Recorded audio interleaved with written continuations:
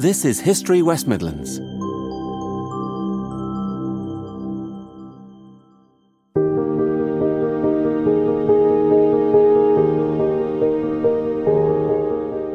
The Chamberlain family created something new and unique in British politics. A dynasty which was not part of the landed aristocracy and inherited wealth, but which was provincial and self-made. From 1876 to 1940, Father Joseph and then his sons Austin and Neville were at the very heart of British public life. Like any dynastic story, there were family triumphs and tragedies, as well as political successes and failures, all of which affected Britain and the world beyond. Historian and author Andrew Reeks reveals how the story unfolded. With their father Joseph, Neville and Austin Chamberlain comprised a unique political dynasty, unparalleled in the past 150 years. It's rare enough in modern British history for a father and son, then for two siblings, to serve in cabinet at the same time, but no other family can boast two brothers who held the office of Chancellor of the Exchequer. All three were within touching distance of ultimate power, but it was Neville who made it to the top of the greasy pole. The Chamberlains represented something new in politics. They were not landed or the product of old money, but Joseph Chamberlain was a self-made businessman, and his power base was not metropolitan but provincial, the metalworking manufacturing combine centred on Birmingham. He was something of a phenomenon. Dynamic, forceful, ambitious and restless, he achieved more in the way of social reform as Mayor of Birmingham in the 1870s than most politicians do in their lifetimes. On the national stage, that impatience to change and improve was channeled into successive crusades against Home Rule and then against free trade, which he took to the country and for which he fought passionately, to the destruction of his party's unity. Quite evidently, then, he was a strong personality. He made the political weather, and just as surely he shaped the lives of his own family, not only those of his 4 daughters, but also, of course, his 2 sons. They were half-brothers, Austin's mother having died young, as did Neville's. The futures for Austin, born in 1863, and Neville, born in 1869, were closely mapped out for them. Surprisingly, for a prominent nonconformist family, the boys were educated at Rugby School, that bastion of high Anglicanism. But this only signalled that Joseph wanted his sons on the establishment inside track. Thereafter, their paths diverged. Austin was destined for politics. He was sent off first to Cambridge to read modern history, where he developed a fascination for naval history, and then to the continent, for his father devised for him a mini grand tour of France and Germany to further his political apprenticeship. In Germany, he had dined with Bismarck, who was disappointed in his drinking capacity. Joseph expected less from his second son, Neville. Whereas he would describe Austin as so attractive, so frank, and so intelligent that he will cut me out entirely, he thought Neville unpromising material for politics, insisting he be educated on the commercial side rather than the prestigious classical side at Rugby, and thereafter sending him to Mason Scientific College in Birmingham as a preparation for a business career like his father. Joseph's low estimation of Neville seemed confirmed by the failure of his sisal-growing enterprise in the Bahamas. In the 1890s, Joseph invested much money in a forlorn attempt to cultivate barren tropical acres, and Neville, as plantation manager, heroically struggled for 5 years to make a success of that hopeless operation. It is clear from these formative years that Joseph exercised a huge influence on his sons. That influence continued to shape their careers right on through their lives. Neville claimed well into the 1930s that, like Hamlet, I've been haunted by father's ghost. Austin, when nearly 50, told his stepmother that father has made me in every sense of the word, and if I accomplish anything, it will be done by his teaching and example. So strong was Joseph's impact on Austin that the son aped the father in every particular of his dress, down to the monocle, buttonhole, wing collar, and Victorian tailcoat.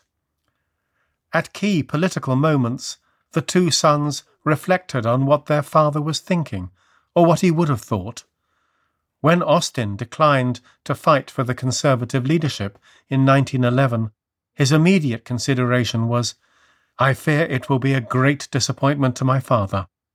He was, of course, absolutely right, for, as an observer commented, "I seemed to hear the great heartstrings snapping at last in Joe."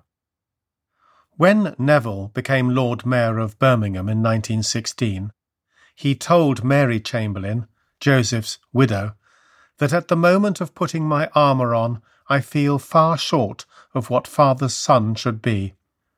And when in 1932, as Chancellor of the Exchequer, he enacted the import duties his father had so long fought for, he emotionally presented the Commons with a slice of filial piety. My father would have found consolation for the bitterness of his disappointment if he could have foreseen that these proposals, the direct and legitimate descendants of his own proposals, would be laid before the House in the presence of one, he meant Austin, and by the lips of the other, he meant himself, his two immediate successors to his blood and name. It will be apparent from this that Neville's course had veered off plan into politics. True, after that spell as a pioneer, Neville did go into business, as Joe intended. He made a great success of turning around Elliott's Birmingham metalworking firm, and then Hoskins, the manufacturer of ship's berths. He did so to such effect he was able to keep the family's finances afloat after Joseph's enforced retirement from public life, which followed his catastrophic stroke in 1906. Yet an innate radicalism and a strong social conscience, so like that of his father, increasingly led Neville into local politics, an area Austin always disdained. Neville served on Birmingham General Hospital's governing board, and again, just like his father, he became a local councillor in 1911, making himself an acknowledged expert on housing and town planning. In 1916 came that elevation to the position of Lord Mayor, the local press agreeing that he is the true son of his father. There is a facsimile reproduction of the old man's hard, incisive tones. The Times praised him for getting things done. Just like his father before him, he became the outstanding civic leader of his generation, someone who in time of war other mayors, even national leaders, looked to for an example. In point of fact, while it is true both were Birmingham MPs for decades, Neville was very much more the Birmingham politician than his brother. He was on the council, masterminded the town planning in the expanded Birmingham after 1911, and he ran the local Unionist Party for years. A few years before his death in 1914, Joseph Chamberlain recognised how much he had misjudged his sons, and he predicted that Neville was a much stronger bet for the ultimate political prize. Neville's outstanding social reformative work in Birmingham was allied to real drive and administrative talent in organising and promoting Joe's local tariff reform campaign. His enterprise and initiative were very different qualities to those of the elder son.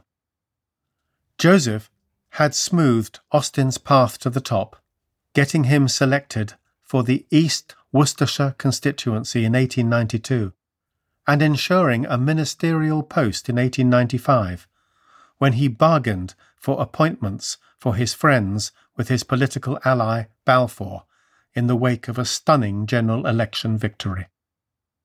In 1903 he again negotiated with Prime Minister Balfour that the young man should be given the second most important position in government, the Chancellorship of the Exchequer. Roy Jenkins has written that rarely can a young man of 40 have been blown further by a favourable side wind. In office, Austin showed a love for the paperwork, for tidy administration. He was an efficient but deeply orthodox Chancellor, but he was less happy engaging in the cut and thrust of political battles. That he did lead his father's tariff reform campaign after the latter's stroke was an expression of familial duty, not of deep conviction. He conceded as much to his sisters. Left to myself, I don't think I should have done much ill to anyone. But if I work and persist and fight with political beasts, it is because I am his son. The trouble was that he didn't have his father's passion or belligerence.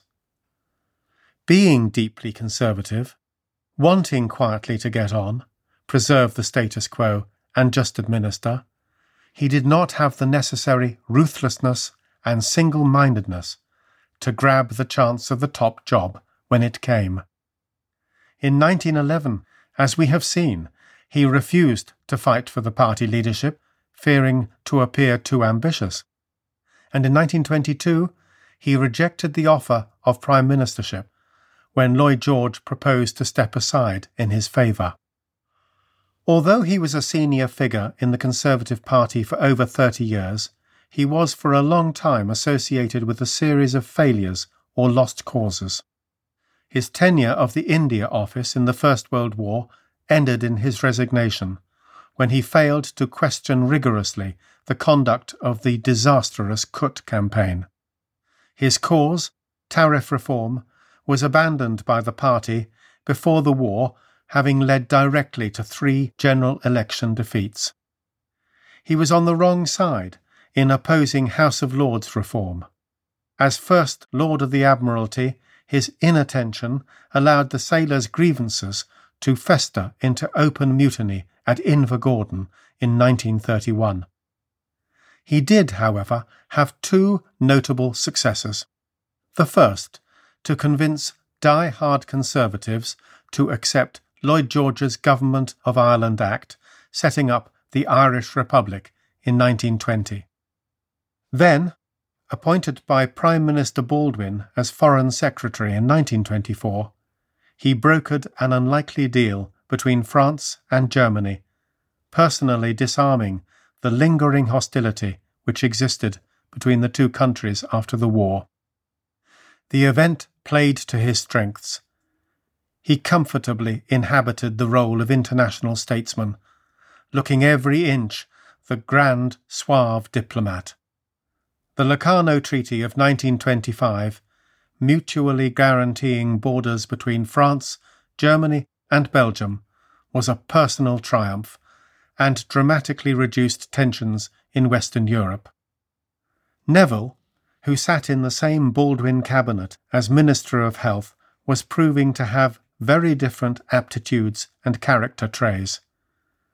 Where Austin had shied away from the issues which impacted so hard on the lives of Birmingham constituents, Neville made them an area of expertise. He arrived at Westminster in 1918, as his father had done before him, with a substantial legacy of local reform, in Neville's case encompassing slum housing, town planning, workers' savings banks, and hospital reform. Unlike his brother, he was nearly 50 when he got his parliamentary seat. But he rose through the ranks very quickly by virtue of those very attributes his father had always displayed: an appetite for hard work, a mastery of the detail, forensic advocacy of his case in whatever branch of social reform he was engaged. He became recognised as an expert on town planning, on health, and on housing, because he threw himself into committee work in the House, dealing with transport, electricity, local war pensions and the police. So, within 4 years, he was appointed Minister of Health. Only he, on the Conservative side of the House, was equipped to run this super-ministry, which encompassed health, hospitals, nursing, sanitation, welfare, pensions, the poor law, health insurance, roads, housing and town planning. It was a huge job, one nowadays broken up between 4 or 5 departments. Yet he was to make a real success of it, for he showed a remarkable mastery of the detail and capacity for sheer hard work. His legacy by 1929 comprised a radical overhaul of local government, of the poor law, of rating, of health provision, and of pensions. One could legitimately argue that he laid the foundations for the National Health Service. Here, and in his later Iron Chancellorship from 1932 to 1937, when he pulled the country back from the brink of economic disaster, he revealed a ruthlessness, a remorseless drive and ambition quite alien to his brother, but recognisably that of his father. Where Austin would be mortified by any suggestion of overt pushfulness, the epithet too often applied to his father, and would instead cultivate a reputation for gentlemanliness, of fair play, Neville was different. He attacked his opponents directly, sometimes brutally, as his father had done. He was prepared to scheme and wire-pull, just like his father. So, during his prime ministership, he manipulated the Conservative Party machine. He put pressure on critics by getting constituency parties to threaten them with deselection. He censored the press and fed it supportive storylines. Joe Chamberlain would have recognised the techniques, and no doubt approved. When the opportunity of the ultimate prize came along, unlike his brother, he did not have an excess of anguish about whether he really wanted the power and the responsibility. In fact, he was very confident he knew what needed to be done. Too confident, as it transpired. By succeeding Stanley Baldwin at number 10 in 1937, Neville Chamberlain concluded the long family odyssey on which his father had embarked. After his dominant chancellorship, where he was the most powerful and articulate figure in government, it seemed that he was destined for a long and successful prime ministership. Yet, as Tacitus memorably put it, everyone believed him capable of being emperor until he actually became one. However admirable the body of social reform he masterminded, his reputation has ever after been sullied by association with the failure of his policy of appeasement with Hitler. He was convinced that he had the diplomatic skills to negotiate successfully with Hitler. Like millions of others, he thought the terms of Versailles too harsh. And he had a strong case that Imperial Britain was overstretched in trying to defend the Far East, the Mediterranean, and the North Sea. So she needed to be realistic. He also knew that, practically speaking, Britain could not militarily assist Czechoslovakia, threatened with German invasion. That Britain and France were as yet unprepared for war, but that the Munich Agreement he reached bought valuable time. All that is true. But equally, it was his sternest critic, Winston Churchill, who would write the history of the war, and who shaped an enduring narrative which has affected assessments of Chamberlain ever since. That narrative blamed Neville Chamberlain for his culpable naivety. Part of the indictment against Neville rests on the evidence of his thinking in his weekly letters to his sisters Hilda and Ida, an invaluable trove for historians. In writing, "Hitler definitely liked me.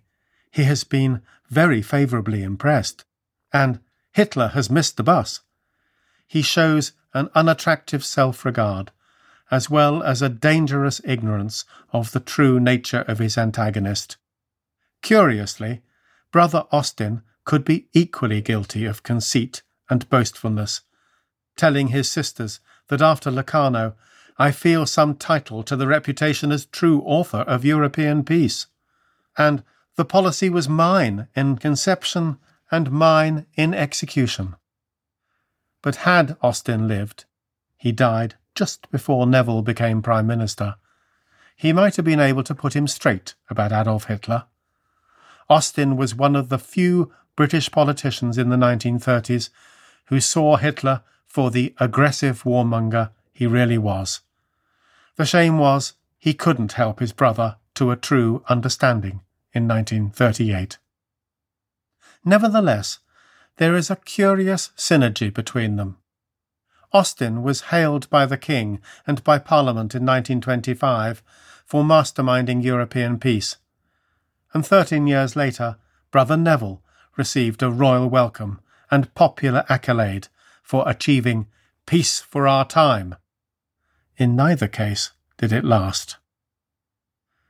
Joseph Chamberlain was his generation's most charismatic politician. He had the common touch, and he induced great affection and loyalty among the people of the West Midlands. Long after his death, ordinary voters would tell journalists that they voted Conservative because they always voted for Old Joe. His sons engendered no such warmth, though both were very happily married and were most content in the bosom of their families. This human side was not seen by the great British public. As Harold Macmillan remembered him, Austin came over as something of a fossil, a relic from the Edwardian past, a survival with his top hat, his eyeglass, his exquisite courtesy, and his rotund oratory. Neville, meanwhile, for all his industrious efforts in party organisation, was never popular electorally. His was a chilly and formal demeanour, captured in epithets which described him as corvid, crow-like, which likened him to a Victorian undertaker, or which suggested he was weaned on a pickle. None of that can detract from the fact that Joseph Chamberlain's sons remained at the very top of British politics for many years and were intimately involved in critical government decisions in the first part of the 20th century, encompassing the Great War, its depression aftermath, and the interwar European settlement. Their ambitious father would have been especially proud, had he still been alive, to observe the government in 1925. His elder son, surrounded by senior European foreign ministers, standing on the steps of the Palais de Justice in the Swiss resort of Locarno to announce the signing of a major peace treaty, while almost at the same time his younger son was winning plaudits for radically reforming pensions for the old, for widows and orphans in the House of Commons. At that moment it would have seemed that nothing could taint a glorious Chamberlain legacy. In time, history would reassess. You can find films and more podcasts about the Chamberlain dynasty and order books by Andrew Reeks on our website www.historywm.com.